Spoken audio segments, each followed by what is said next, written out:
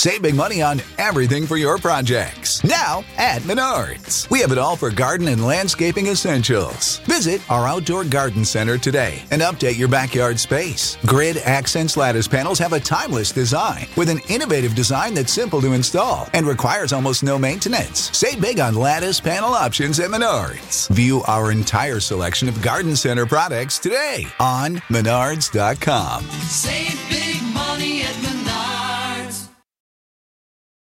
At Capella University, you'll get support from people who care about your success. From before you enroll to after you graduate, pursue your goals knowing help is available when you need it. Imagine your future differently at capella.edu.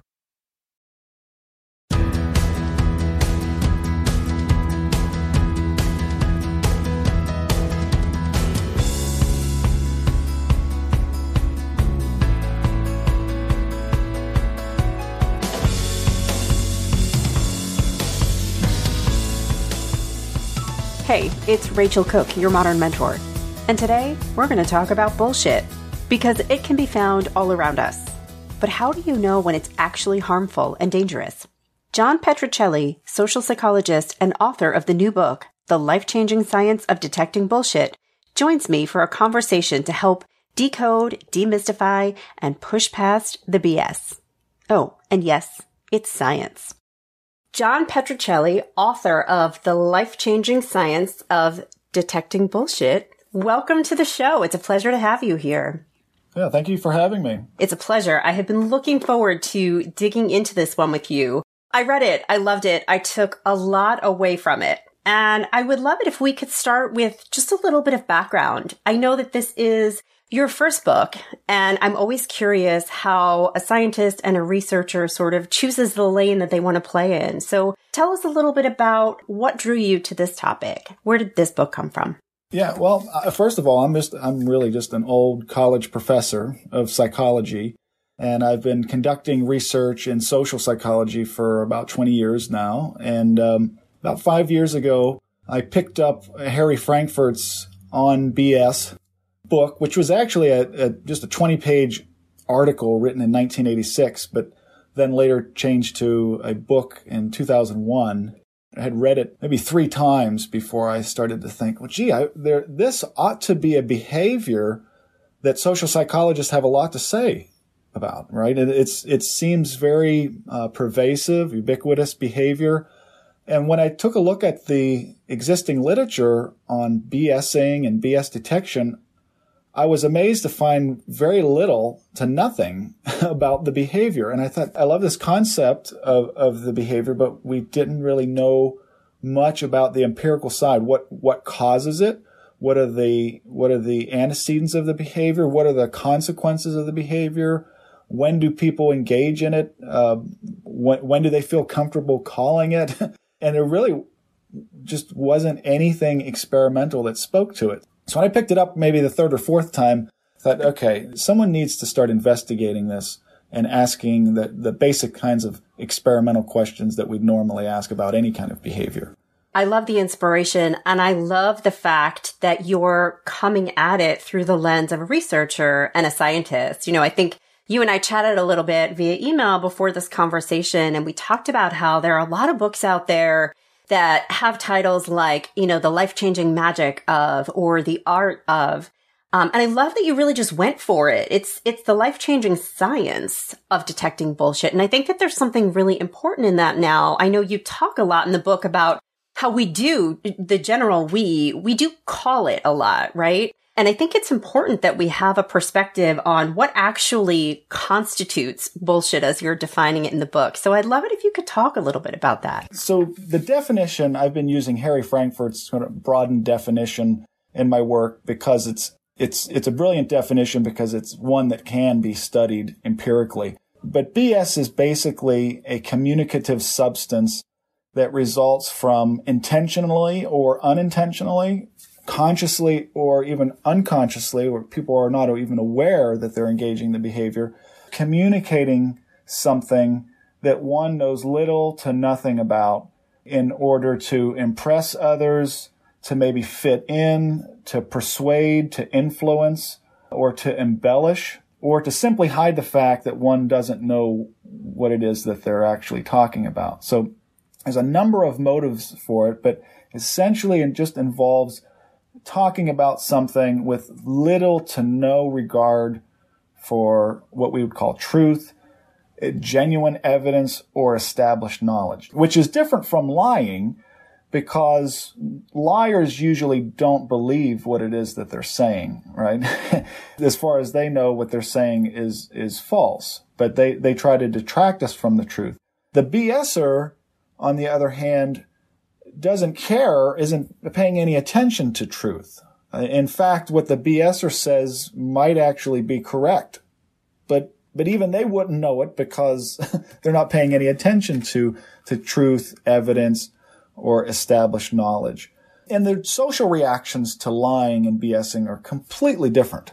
So usually, if a friend or a colleague or someone lies to us, the response is usually anger or disdain in some way, and the liar is going to have to tell a lot of truths in the future to gain trust back, right? But with BSing, we often give a social pass of acceptance. We usually say, oh, well, Joe's just BSing, or Joe says, oh, I'm just BSing you, right? But even the way we talk about these behaviors, we might say, oh, we're just sitting out here on the porch BSing, or we say, oh, I'm just BSing you. But rarely do you ever hear anyone say, oh, we're just sitting out here on the porch lying to one another, or we're just lying to each other. So the distinction between the behaviors is very clear. But the problem is they often sound the same. So two people can be saying the same exact thing, but one is concerned with truth so far as to tell a successful lie, and they remember the lie as well too, because they want to remember that in the future. But the BSer, again, doesn't care. They don't have the burden of trying to remember the truth because they're not even paying attention to it. And the two, you would think, okay, well, these are probably bad for communication and reasoning.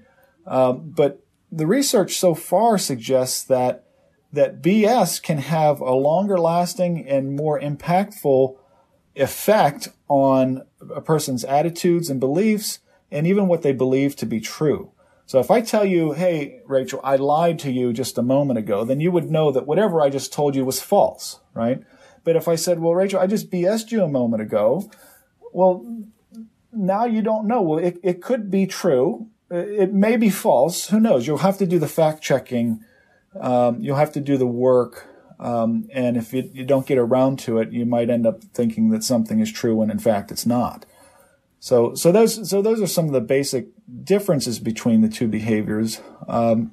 And in my research, I look at what are the consequences of it, what are the impacts on attitudes, beliefs, and what we believe to be true.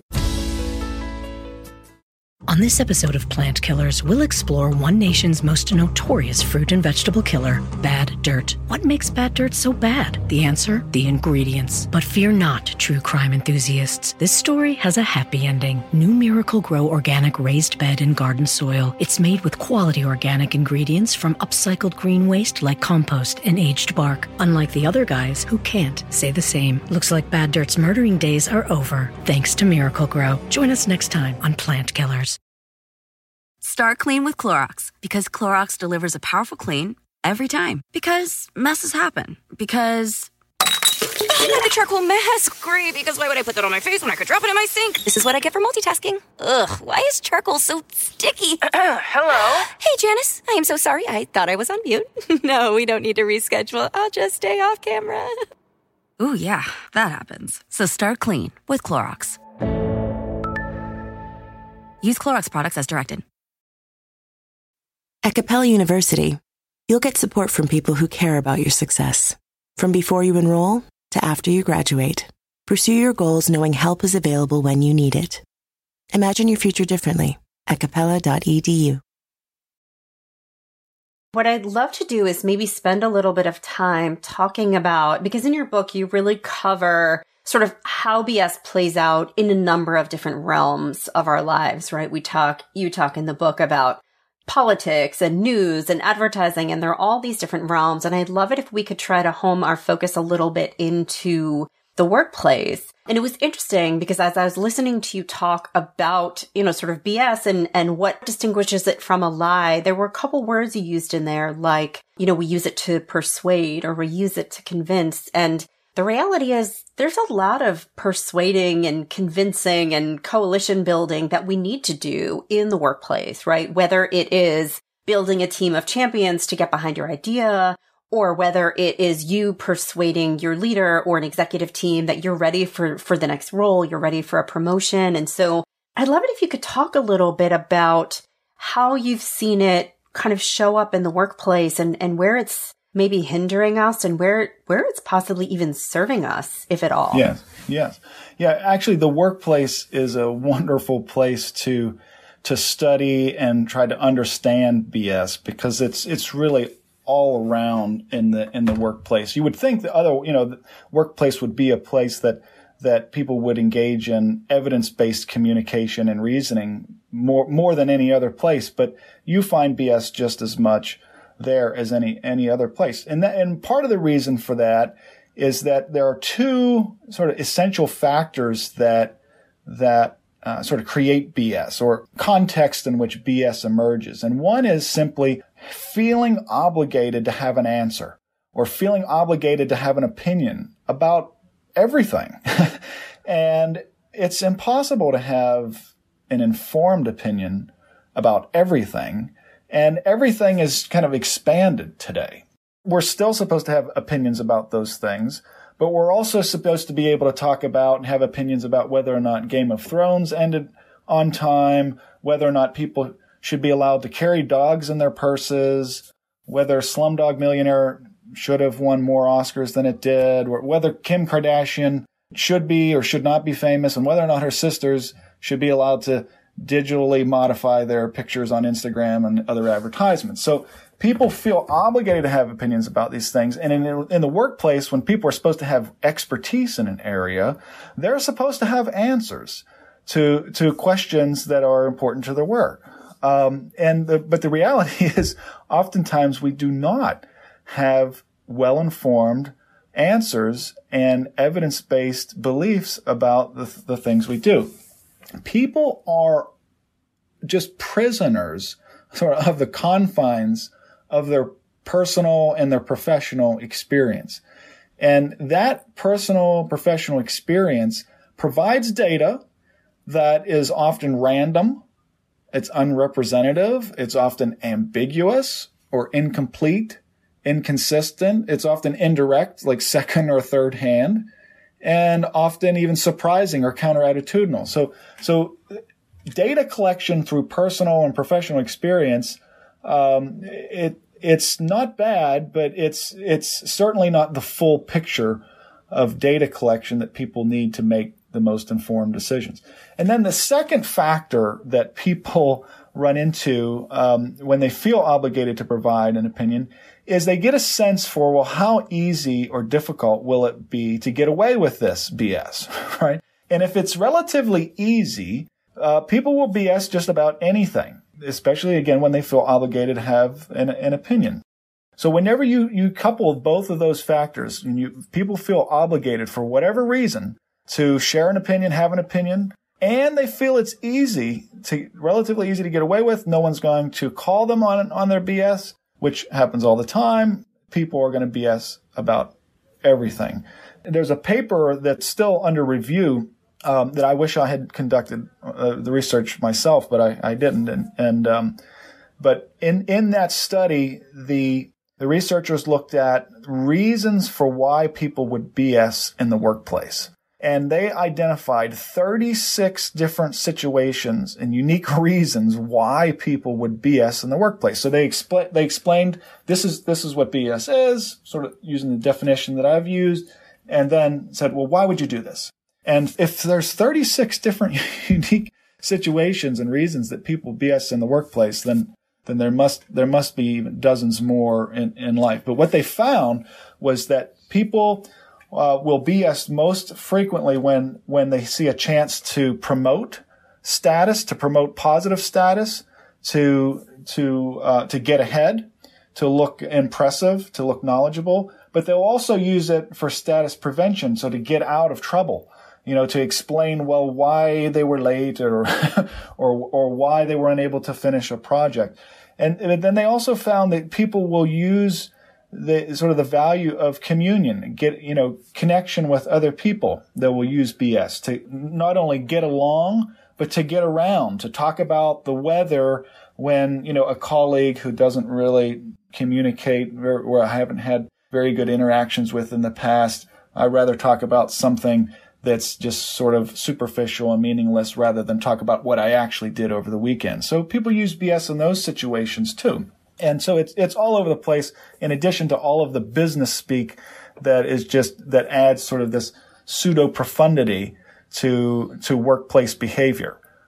Using words like leverage and bandwidth and win-win, all of these kind of business speak, ease kinds of things that are really more ambiguous than helpful. So it's definitely there. People can expect to see it, and the more they expect to see it, I think the more they will see it in the workplace. Yeah.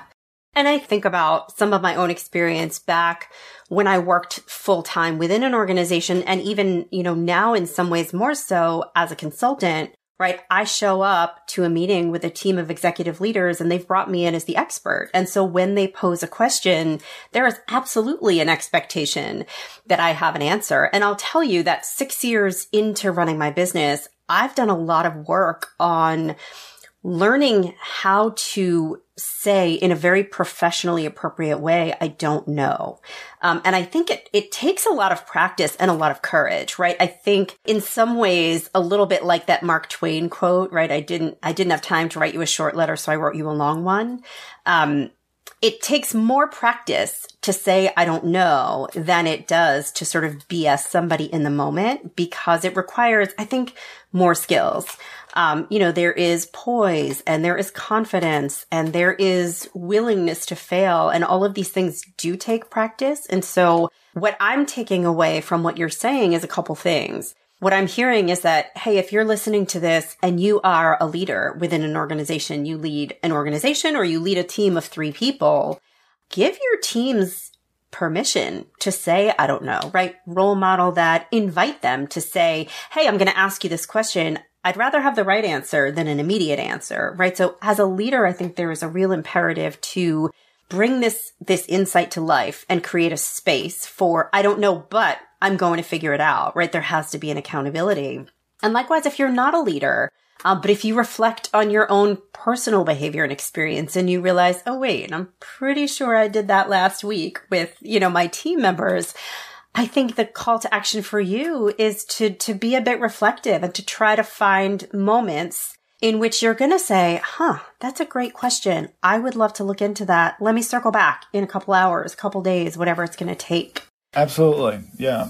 Let me get back to you on that when I have a more well-informed opinion or information about it. I mean, the forming beliefs and making decisions without regard for truth, without regard for reality, that doesn't bode very well in the way of optimal decision making.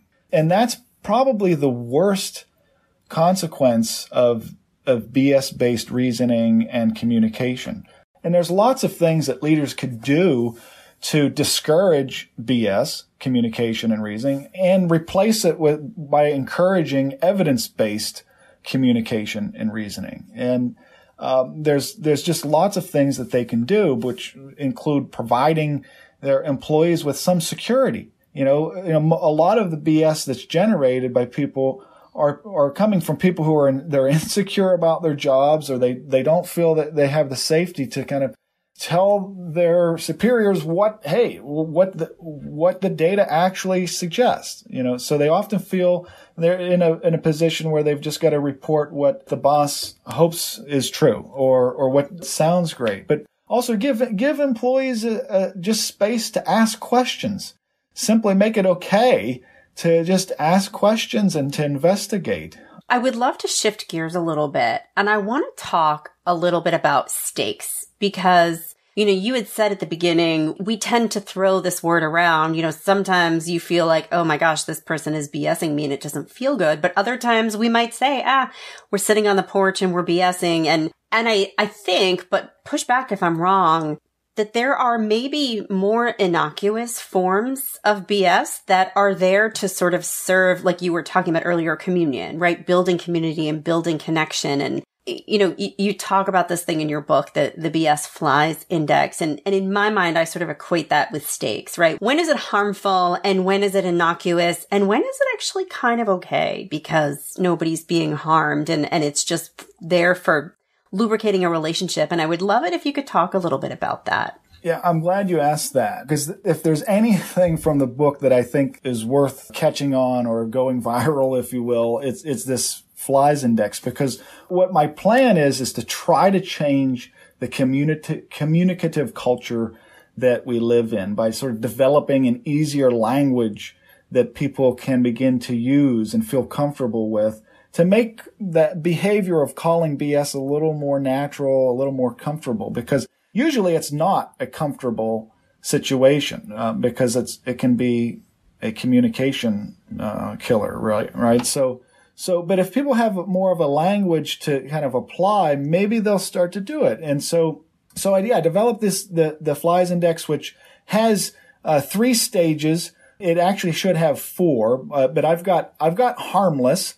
And that is harmless BS would be innocuous, or, maybe it's mildly offensive. Maybe it'll get a couple of pairs of eyes rolling, but it really doesn't have much consequence. And if anything, it may have, the function of connecting with others and sort of being on the same page, or indicating agreement or maybe slight disagreement with others. And so I would say the harmless, I would say, well, that BS might attract one fly. And the reason why I've used the flies, by the way, is the fly is the quintessential prototype BS detector. I mean, if you're ever out in a dog park or farm or safari or zoo, you'll notice right away that flies just kind of come out of nowhere when animals are dropping, right? So those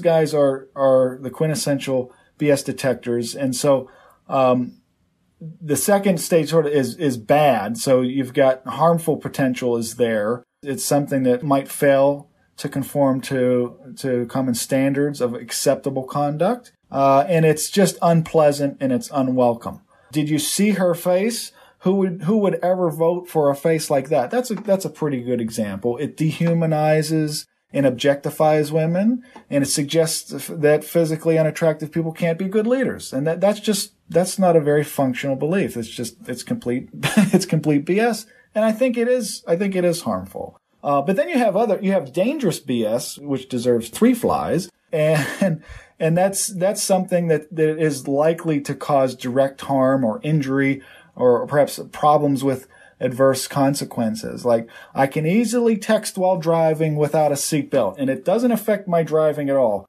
I don't see the big deal. Right? Now, that would be complete and dangerous BS that has some immediate consequences. Of course, nobody can actually do that, but there's so many people that actually have belief that they can goof around on their phones and text and while driving with no consequences. So those are sort of the 3 stages. But I do believe that there can potentially be some potential benefits. Now, there are definitely benefits of BS to the individual. The 3 that I've focused on, harmless, bad, and dangerous, can have consequences for greater society. But beyond just having for the individual, I think there are some cases where if you say, hey, to the kids at the swimming pool, they put a compound in that swimming pool water that reveals urine so they can catch people who pee in the pool. As far as I know, that's not true. But I think that's actually pretty functional BS if it helps to prevent undesirable behaviors and outcomes. I think BS could be used for good. I certainly believed that as a kid, and it kept me from peeing in the pool. And so, but I think in general, it tends to have either an annoyance sort of reaction that we might call harmless, but then there's It's the bad and dangerous BS that I'm most concerned about. And I actually think, unfortunately, that's usually the most common form of it, especially to the extent that it shapes what people believe to be true. And then that factors what people believe to be true, factors into the decisions that they make. It can have devastating consequences. Yeah, absolutely. And I think that the challenge really is to focus on the ultimate outcome for the greater good and not just for yourself, right? And sometimes that means being the messenger and telling the boss something she doesn't want to hear and maybe feeling the pain of that in the moment, while also knowing you're going to deliver a better outcome for the company, for the customer, whoever the stakeholder might be. Yes. And I can tell you at least personally, one of the things that always worked for me, it's not going to work for everyone. My mother growing up would always tell me, John, I'm going to tell you the truth. So I would ask her a question and I would know, okay, I might not like the sound of this, but it's the truth. And understanding the truth is our very best snapshot of reality and the very best thing that we can use for making optimal decisions. But if we're just kind of operating in, fairy tale fantasy land, most of the time, it's not going to bode well for optimal decision making.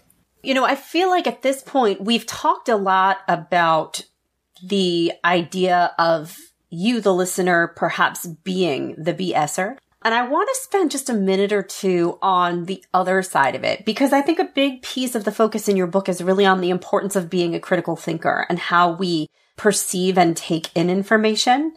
And there's this passage in your book that I really liked. And if you can bear with me reading your words back to you for just a moment, I'd love for you to comment on it. But you say that the science of detecting BS may not change society, but it can have a life-changing impact on you personally. By adopting a critical posture and the power of inquisitive questioning, you awaken the natural scientist and critical thinker inside yourself.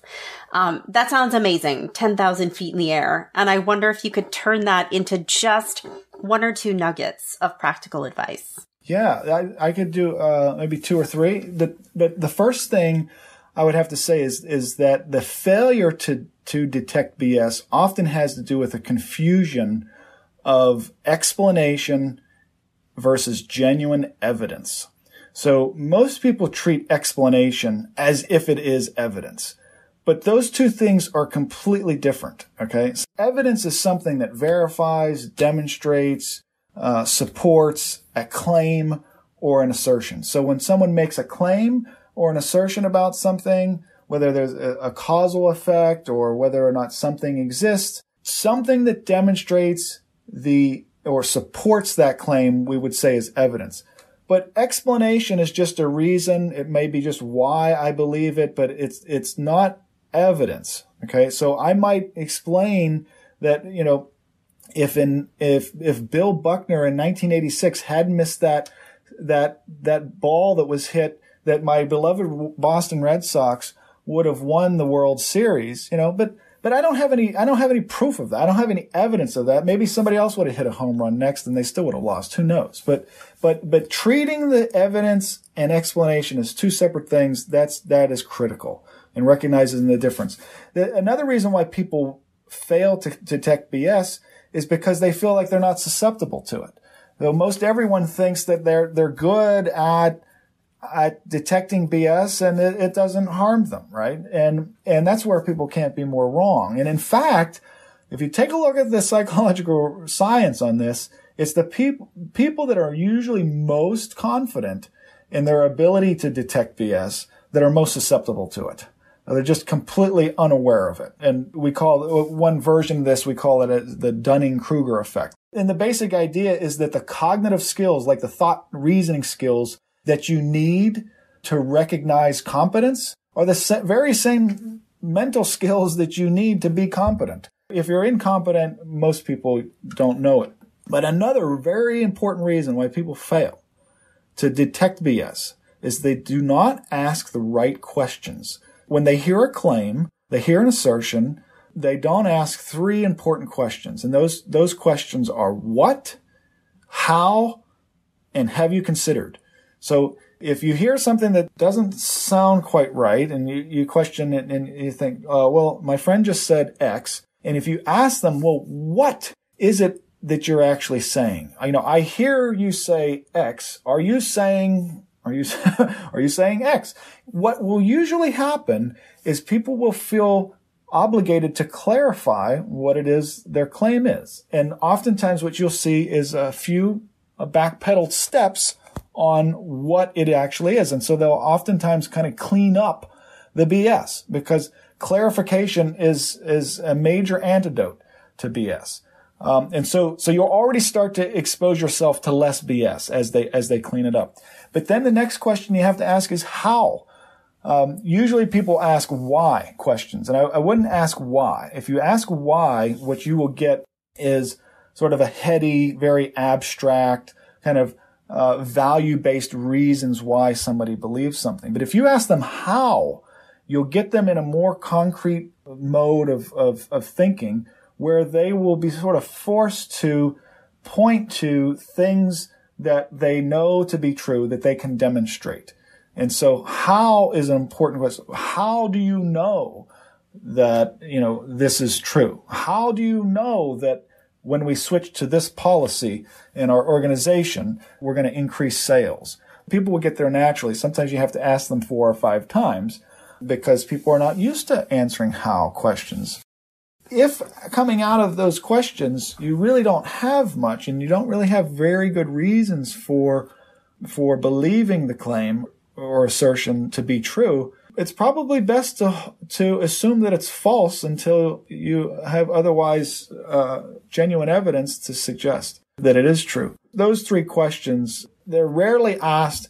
They show interest in the claim and the assertion, which people are oftentimes very willing to provide, especially if you act dumb and you just say, I want to understand what it is you're saying. That sounds really interesting, Then you can engage them in a productive conversation to get at the bottom of whether or not what they're saying is well thought out, well informed, or if it's just BS. Yeah, I love that. I think we all need to go in with the assumption that sometimes the BSer actually doesn't realize they're BSing you. And sometimes it's through your own gift of asking these questions. I know this has happened for me.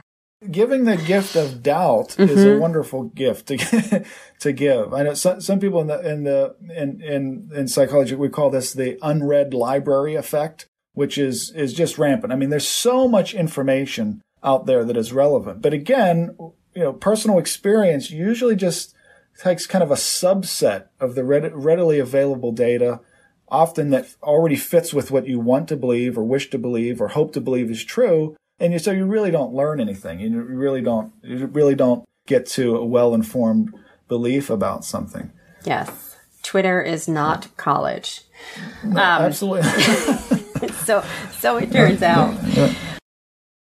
I think that's a really nice place to wrap. And I think that's an important piece of advice as we are in this moment when absolutely anybody can have a megaphone. I think the burden is on each of us to have our critical thinking radar up.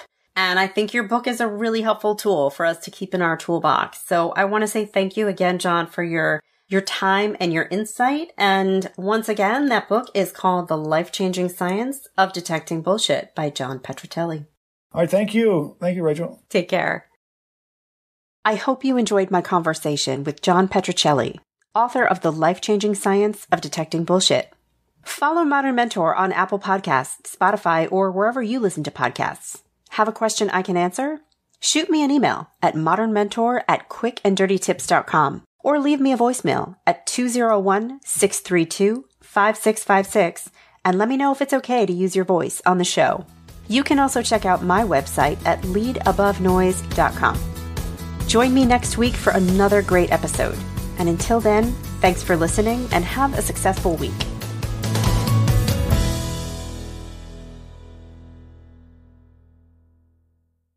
On this episode of Plant Killers, we'll explore one nation's most notorious fruit and vegetable killer, bad dirt. What makes bad dirt so bad? The answer? The ingredients. But fear not, true crime enthusiasts. This story has a happy ending. New Miracle-Gro organic raised bed and garden soil. It's made with quality organic ingredients from upcycled green waste like compost and aged bark. Unlike the other guys who can't say the same. Looks like bad dirt's murdering days are over, thanks to Miracle-Gro. Join us next time on Plant Killers.